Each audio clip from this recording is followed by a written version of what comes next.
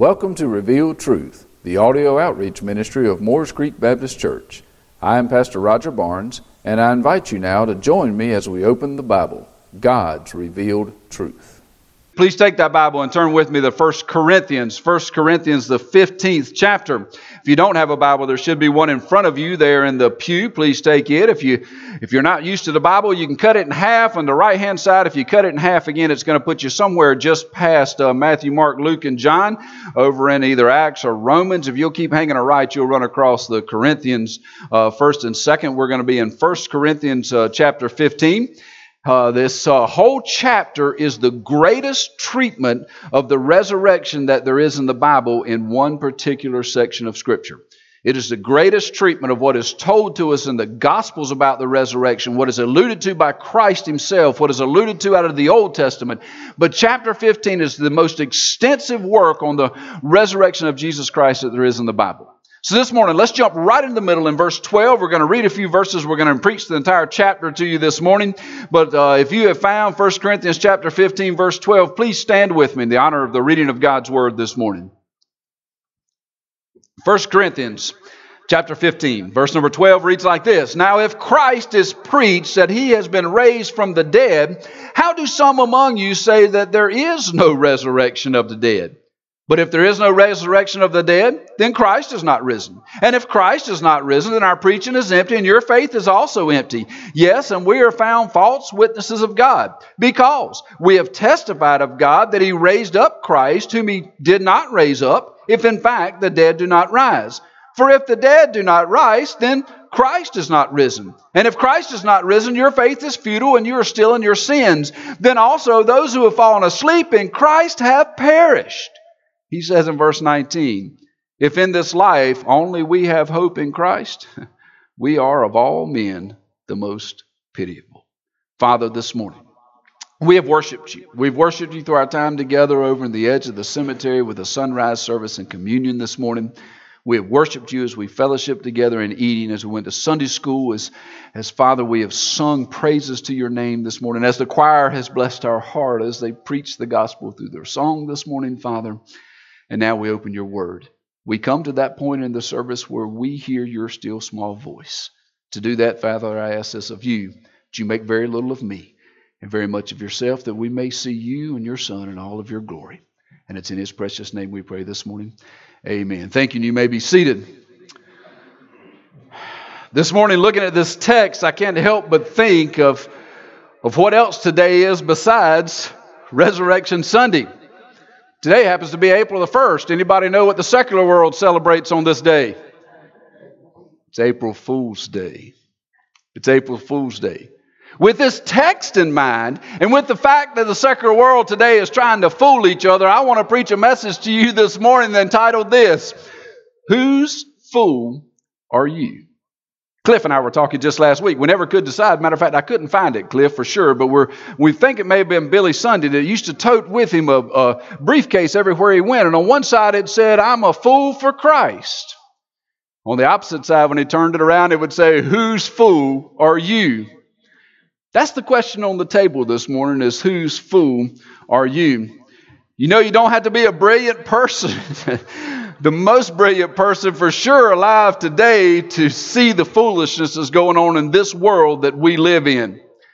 The senseless killings that are going on in our streets, the addiction to drugs and alcohol that are just taking over so many people's lives, the sexual addictions with pornography and infidelity and promiscuity throughout this world, the demand that we have to the rights that we want while just really ignoring everybody else's rights, the marching in the streets to ban guns for the safety of our kids while we're spending millions, if not billions of dollars with an organization that's killing them in the womb before they're ever born. You talk about foolish. That makes absolutely no sense that we would put that much energy in something that makes no difference, because the abortion industry has killed far more kids a year than guns have ever killed.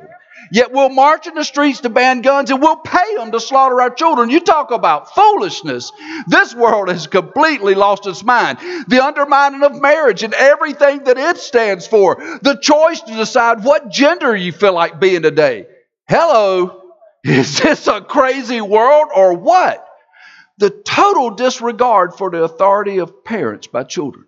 Because I'm going to tell you, the day that the parents lose authority over children is the day that you get a world like we have right now.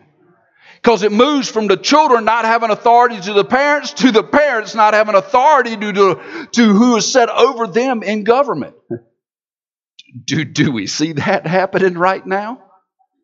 We don't care that there's a law. We don't feel like we should abide by it, so we're going to ignore it as a state. But what a strange world full of foolishness that we live in. You know, there's a battle that is going on in our world today. There is a battle. And guess what?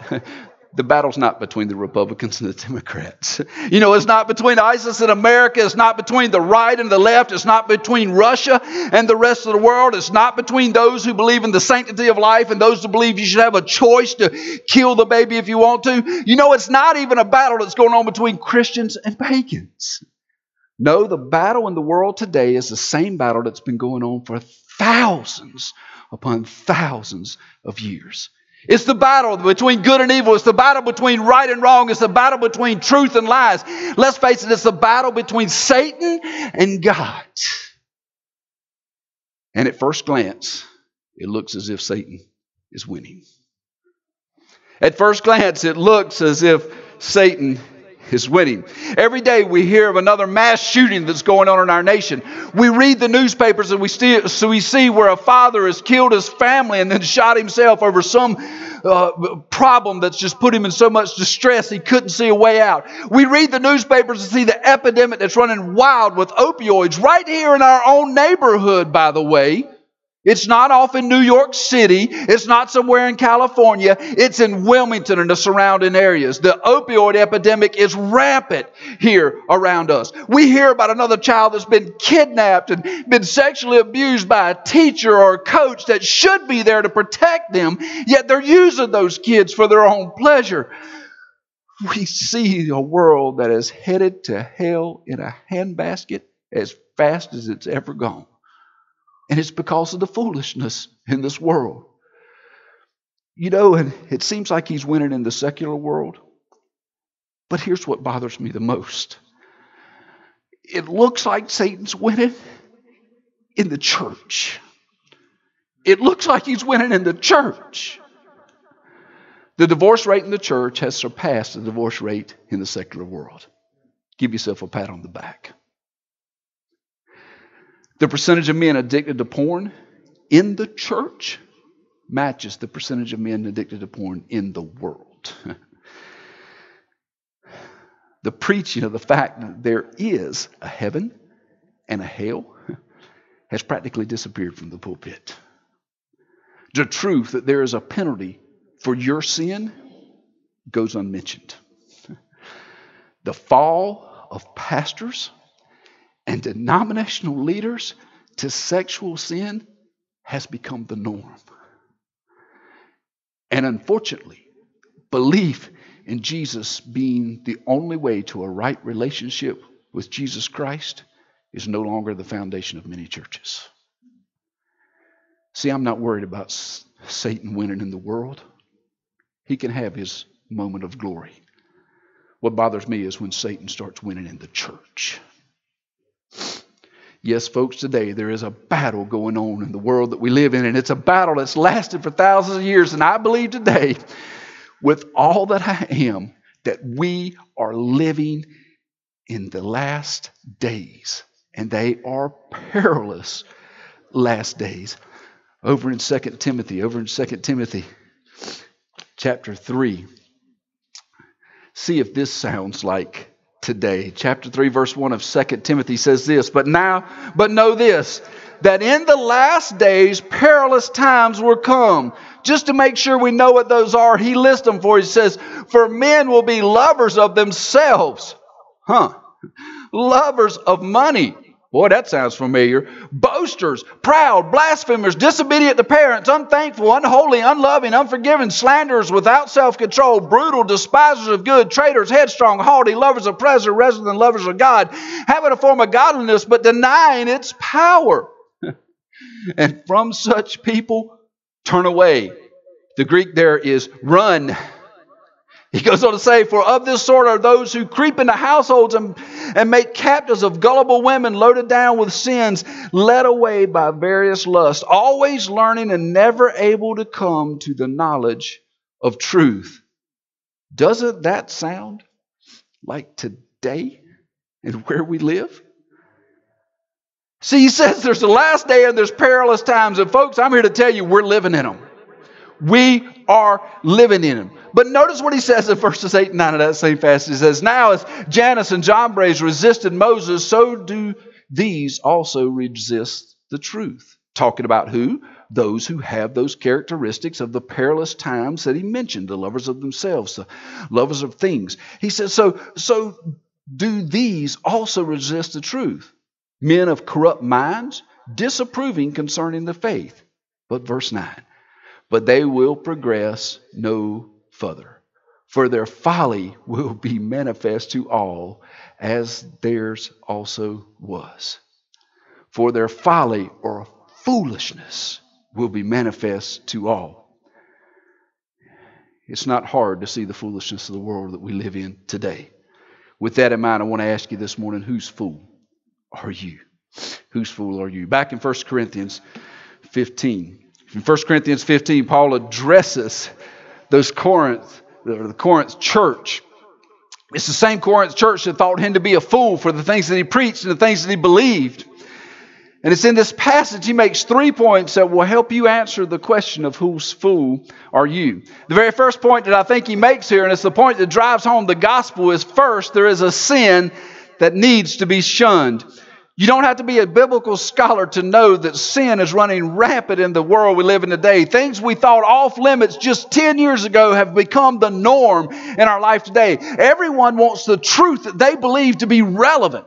To be relevant. What do I mean? They don't think there's an absolute truth. It's relevant to the situation it's in. It's relevant to the way they feel today. It's relevant to what they can gain from that sin in their life. So the truth of them is no longer absolute. It's relevant to the situation we're in. To stand up and to say that there is one truth and to disregard the truth that makes a sinner headed for hell is seen as intolerant. To stand up and say there is an absolute truth and I know what that truth is makes what you're saying hate speech. Pay attention to what's going on in the world around you. Pay attention. Look over in the East at what happened when they decided that the world would be safer there if they took away the guns. If they took away all the guns, just take Hitler out of your mind. Think about what's going on right now in the countries overseas. They started with the right to own guns and took those away and said, no, the world would be safer if we didn't have those. We're going to do away with those. Guess what they came after next? When you stood up and spoke the truth, they put you in jail. See, how do you eat an elephant? You do it one bite at a time. The fight in this world is not over the guns in the street. The fight in this world is over Satan's control over us. How's he going to accomplish that? One bite at a time. You see, to stand up and say that there is one truth and to not accept that truth into your life sends you to a place called hell, makes you a person that others say is speaking hate. But Paul knew better. Paul knew better. In 1 Corinthians 15:3, he says this, for I delivered to you first of all that which I also received. So this is the message that he received, that he had been going about preaching, that he had delivered to them. And what is the message? That Christ died for our sins according to Scripture. Paul said that our sin was so bad that the only remedy for our sin in this world was for Christ to hang upon a cross. In fact, Paul knew exactly what it was to sin and exactly what the cost of that sin was. If you remember over in 1 Timothy when he was writing to Timothy and he was talking to Timothy about what was going on in Timothy's world, what was going on in that church and how best to handle himself in that church. Paul started off in that very first chapter there of 1 Timothy in verse number 15. And he said this is a faithful saying and it's worthy of all acceptance. What I'm about to say is faithful and true. I know it to be true and it is to be received as the truth. Why? He says that Christ came into this world to save sinners. And he says, how do I know it's true? He says, of whom I am chief. You see, what Paul says, that sin is so bad that the only remedy to it is Jesus Christ himself dying on the cross. Paul knew what he was talking about. Paul knew exactly what he was talking about. Paul knew who he was before he met Jesus on the road. He knew that he was the chief persecutor of Christians. He knew that he had trusted in his own ability to keep the law, to be righteous. He knew that the path that he had been walking, even though it was lined up and he was attempting to keep God's law, he knew that path that he had been walking led to eternal death. Paul knew that the thing that made all the difference in who he was and who he had become was the gospel of Jesus Christ, our Lord and our Savior. When Paul said sin sends you to a place called hell, he knew, because if it wasn't for Jesus Christ stepping into his life, that was his destiny. Sin is Satan's attempt to sever the relationship between God and man. And this severing relationship began a long time ago. It began with God in a garden. When God told Adam, you can eat of every tree. You can eat of every tree in this garden. Everything is yours except for one tree. The tree of the knowledge of good and evil is off limits.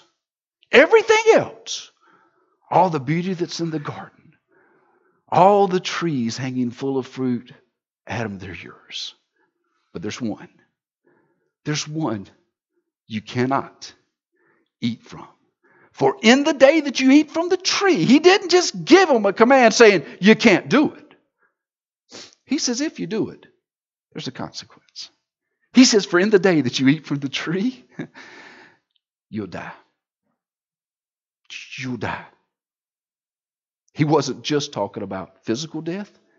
He was talking about spiritual death. Guess what man chose to do? Man chose to listen to Satan in the form of a snake saying, did God really say that? Did God really mean that? And they decided to partake of that which God had said, do not do, because the penalty, the consequence is death. Yet they decided God was a liar. And they partook. Satan convinced them with a few words to partake. How does that apply to us? The Bible says by one man's sin entered this world. By one man's sin was taken care of. It's the second Adam. But when Adam sinned, from that point forward, we're all born in sin. All of you that have children know you don't have to teach your child to say no. You don't have to teach your child to do the bad things. What are you constantly teaching your children? To do that which is good. To do that which is not harmful to them. We are born with a nature of sin. We're born in a body that desires the things of the world and would do anything to get it.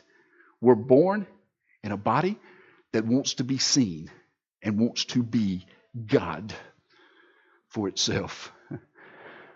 You see, and you look at Adam and Eve. What was it that they lost by not listening to God? See, they lost their place in the garden. They were kicked out. They lost their fellowship with one another. There was a broken relationship now. They lost their relationship with the creation of God. Everything had been theirs except one tree. In one sin, they lost all of that.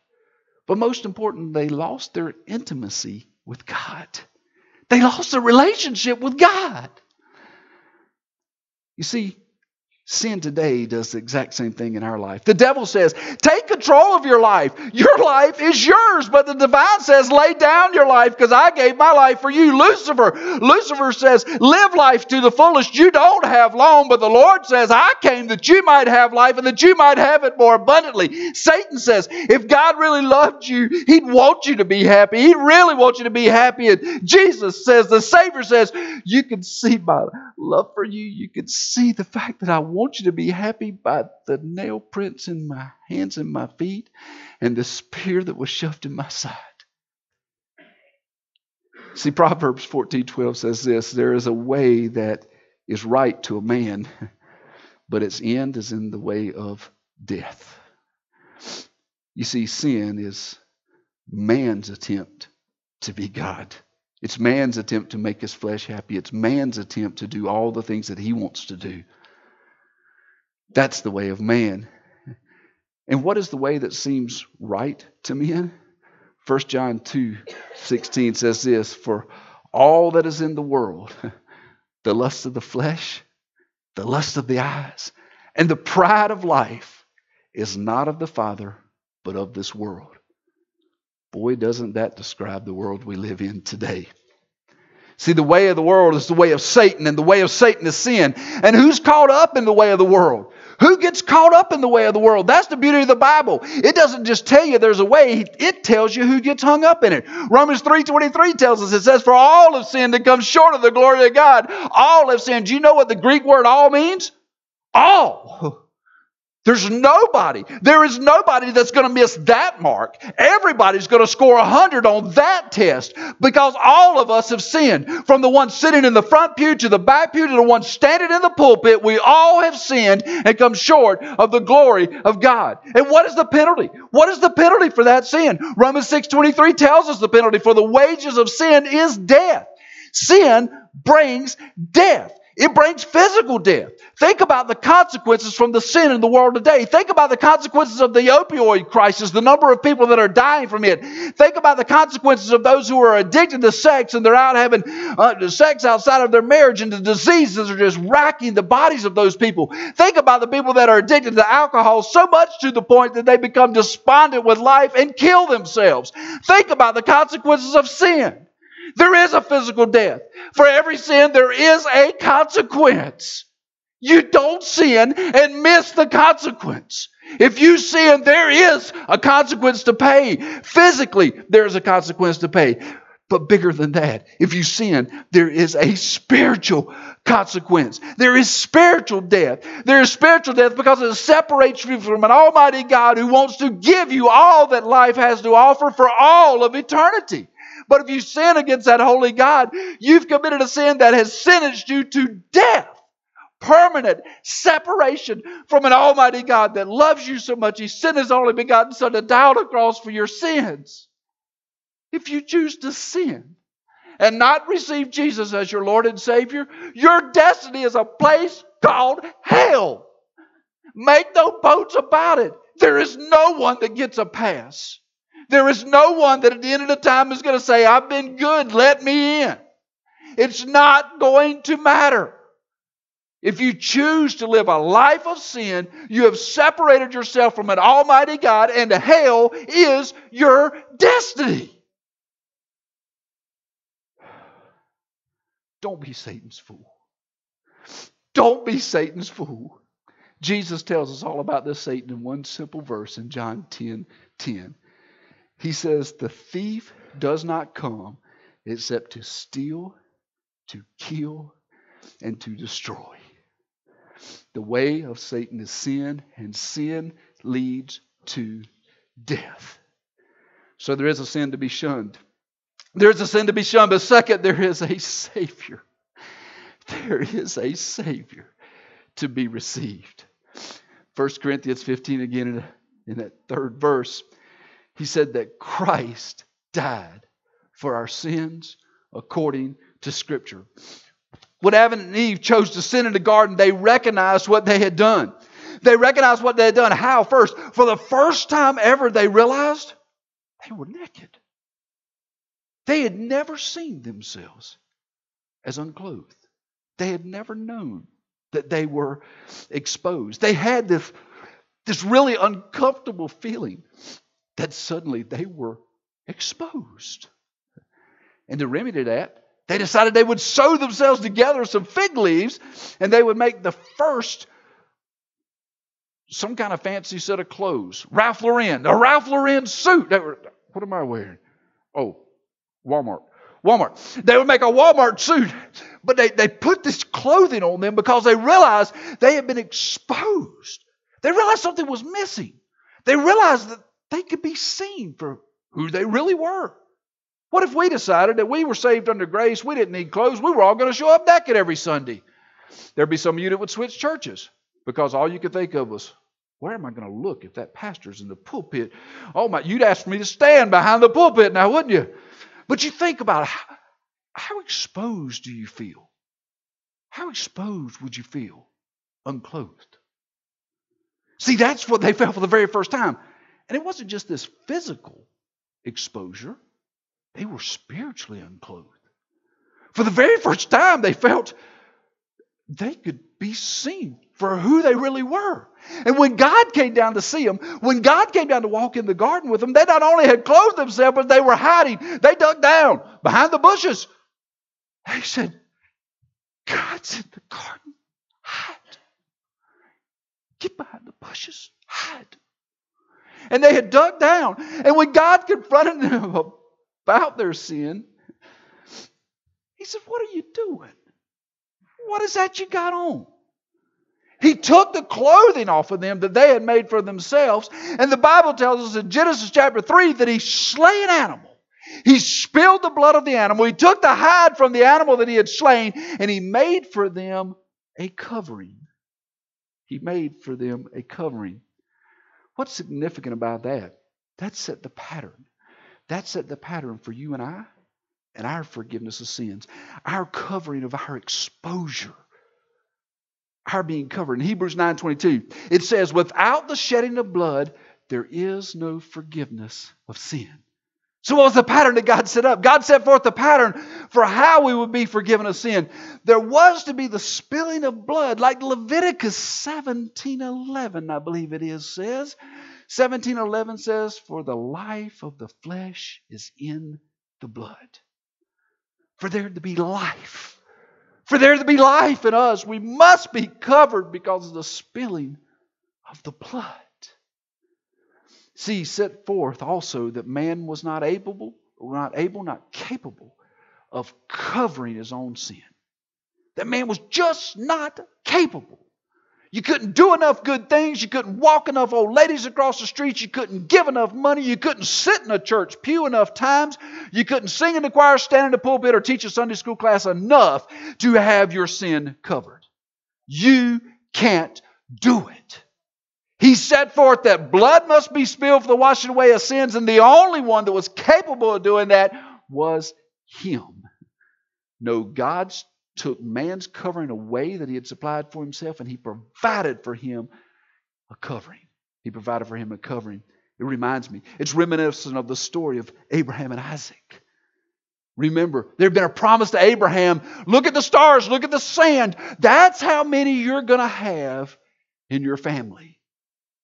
And he says, but God, I don't even have a child. So God gave him a child. 100 years old. His wife's womb was open and he had Isaac. The promised one. God had made a promise, the stars and the sand, through Isaac, the children would equal those. There was the promise.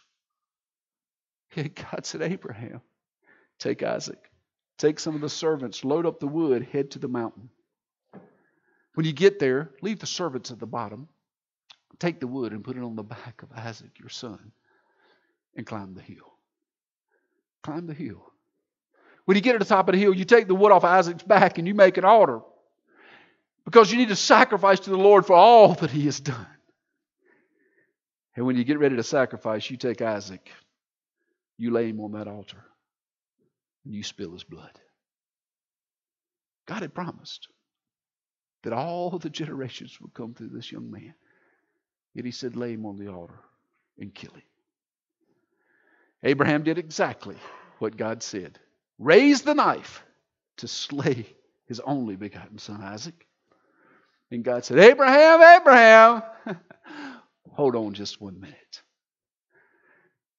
I know that you have faith in me. I know that you are obedient. I know that you will do what I ask. And because of your obedience and your faithfulness, I'm going to do what I said I would do. Don't kill Isaac. Look in the bush. There in the bush is the sacrifice. There in the bush is the sacrifice.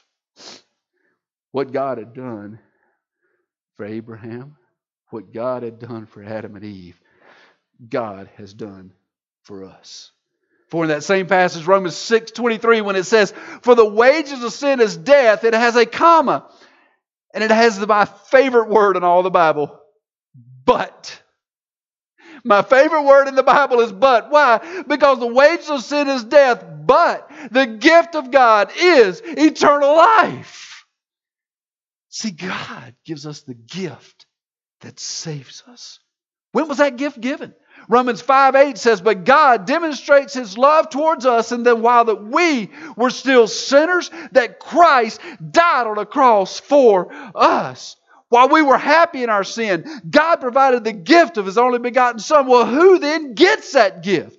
Who gets that gift? The most famous verse in all the Bible tells you who gets that gift. John 3:16. For God, the Almighty God, the God of creation, the God who saved Adam and Eve from their sin, the God who saved Isaac from death and provided the ram for the sacrifice, that God so loved the world that He gave His only begotten Son. His only begotten Son He gave so that whosoever believes in Him, believes in His death on the cross, believes in His burial in a tomb, believes that He rose from the dead on the third day, whoever believes in Him should not perish, will not perish, has no possibility of perish, but has eternal life. Who receives it? Those who believe. See, it's a gift, but it's a gift that's no good unless it's unwrapped. How do you unwrap the gift from God? You believe. You believe. Who is the whosoever? That's all of us. All those who believe in Jesus Christ.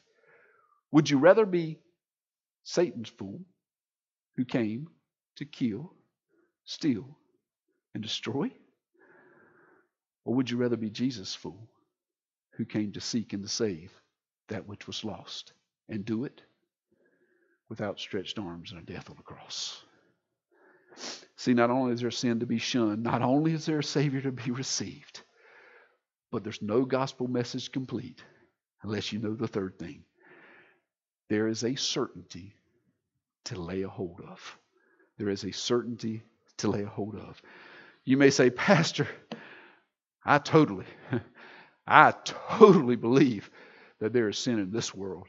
It does not take a rocket scientist to see that. I totally believe that I've been involved in that. And I totally believe that the outcome of sin is not good. You may say, Pastor, I even believe that Jesus, the Son of God, that He came to offer forgiveness of sins. But you may be saying this morning, as some of those in the Corinth church are saying, Pastor, you know what? I know that Jesus was raised from the dead. I'm just not sure that that's what's in store for me. You don't say it in those words. You say it in a different set of words. You may say, Pastor, I know what I've done. I'm not sure Jesus can save me. You may say, Pastor, I know how good I am. I don't need a Savior. See, there are a lot of folks that don't understand. Satan believes Jesus is God's only begotten Son. Satan believes that death on the cross paid the penalty for your sin. Satan's a firm believer that Jesus rose from the dead that you may have eternal life. The question is, what do you believe? What do you believe? You may be sitting here this morning and saying, my life's a wreck. My marriage is a wreck. My home life's a wreck. My job's a wreck. I don't see any future. I don't see any future in what's going on. I've put my trust in Jesus Christ to save me from my sins. But it hasn't physically changed a thing in my life. There's nothing physical changed in my life. Just this week I ran across a message from an old black preacher. An old black preacher named Dr. S.M. Lockridge. Dr. S.M. Lockridge preached the message one time, and the theme of his message, the resounding theme of his message that kept coming out over and over again, he says, just hold on. Sundays are coming. Just hold on. Sundays are coming. One of the greatest lies that the devil tells us is that Jesus does not have the power to save you. That you've been too bad, or maybe you've been so good. But that Jesus doesn't have the power to save you. He wants you to believe that you're so good you don't need a Savior. He wants you to believe that you're so bad that Jesus wouldn't even have you. But that's the beauty of the empty tomb. That's the beauty of the empty tomb. And that's why Paul addressed it in 1 Corinthians 15, 12 through 19. We're not going to read it again, but he starts off in verse 12 asking, why do some of you say there is no resurrection from the dead? He says this makes no sense. He said this makes absolutely no sense. He addresses the heresy that's crept into the church. And in the verses following, he tells them just how foolish it is to believe that the risen Savior does not have the capability of raising you from death in sin to life in Christ. He follows it in verse 13. He says, if there's no resurrection in your future, it's because Christ wasn't raised from the dead. In verse 14, he said, and if Christ wasn't raised from the dead, what are we doing this morning? This is useless. This is useless. The preaching of the gospel is useless. The gathering of the church, useless. He goes on, as a matter of fact, to even say, your faith that there is a God, useless. If you don't believe that Jesus Christ was raised from the dead and one day is going to raise you from the dead and has the power to raise you from death and sin to life in Him, your faith is useless. He goes on to 15, he says, as a matter of fact, every one of us is a liar. Every one of us is a liar because we have said that God raised Him from the dead.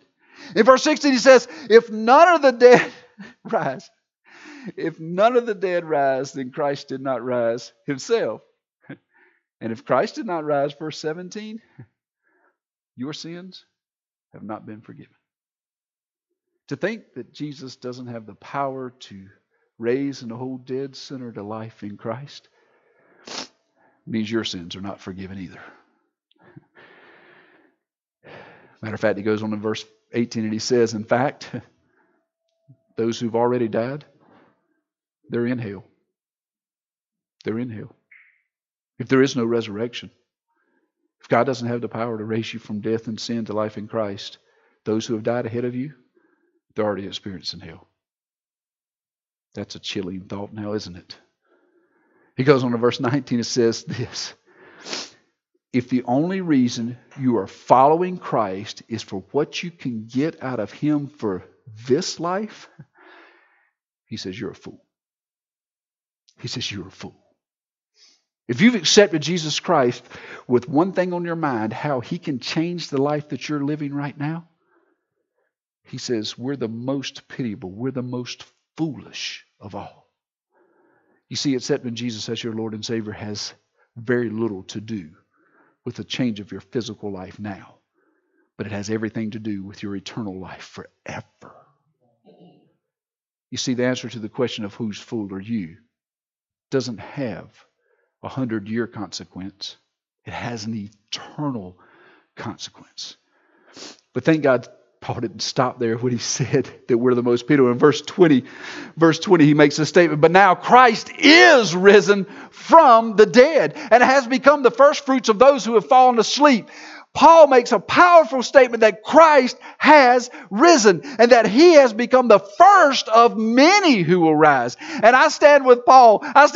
When in Philippians 3:10 he says this, that I may know Him and the power of His resurrection and the fellowship of His sufferings, being conformed to His death, if by any means I may obtain to the resurrection from the dead.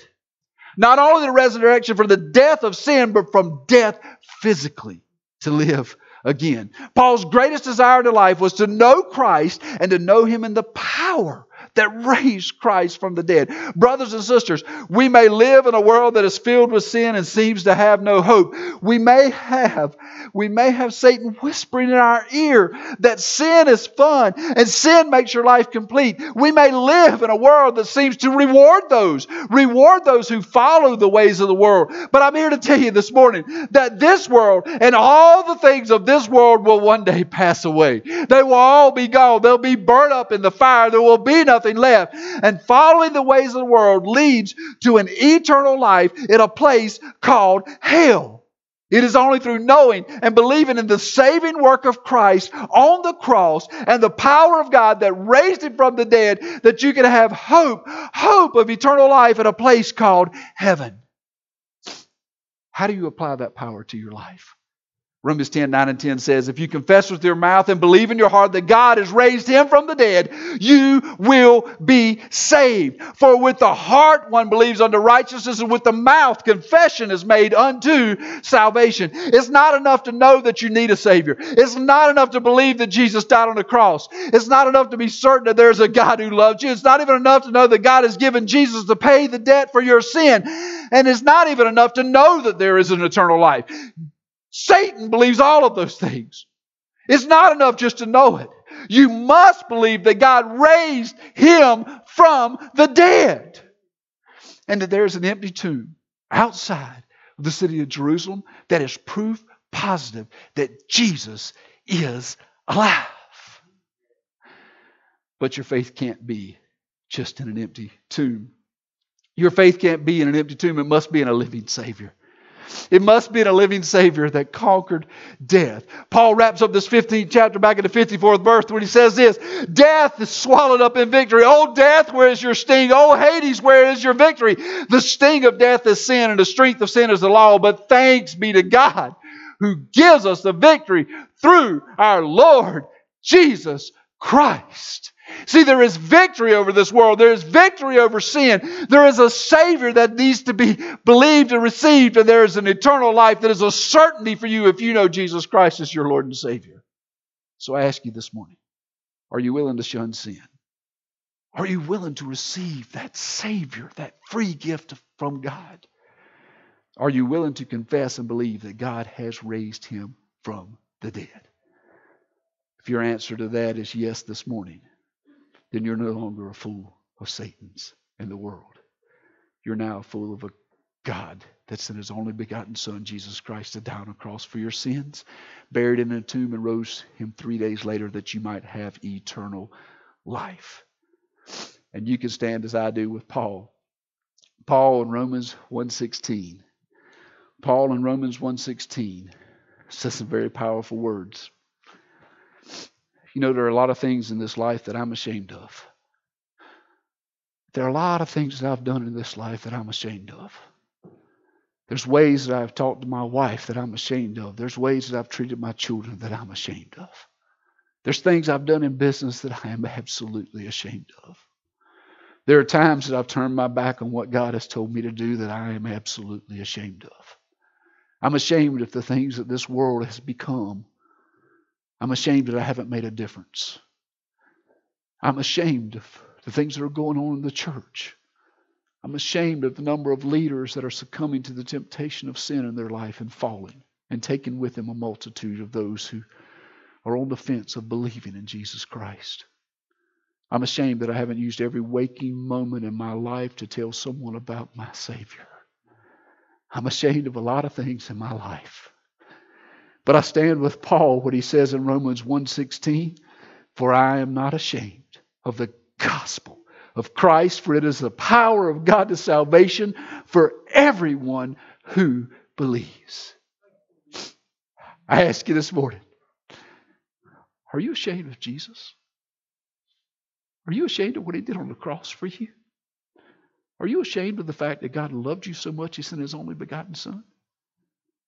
If not, then what would keep you today from shunning sin? What would keep you today from receiving a Savior? What would keep you today from grasping a hold of eternal life?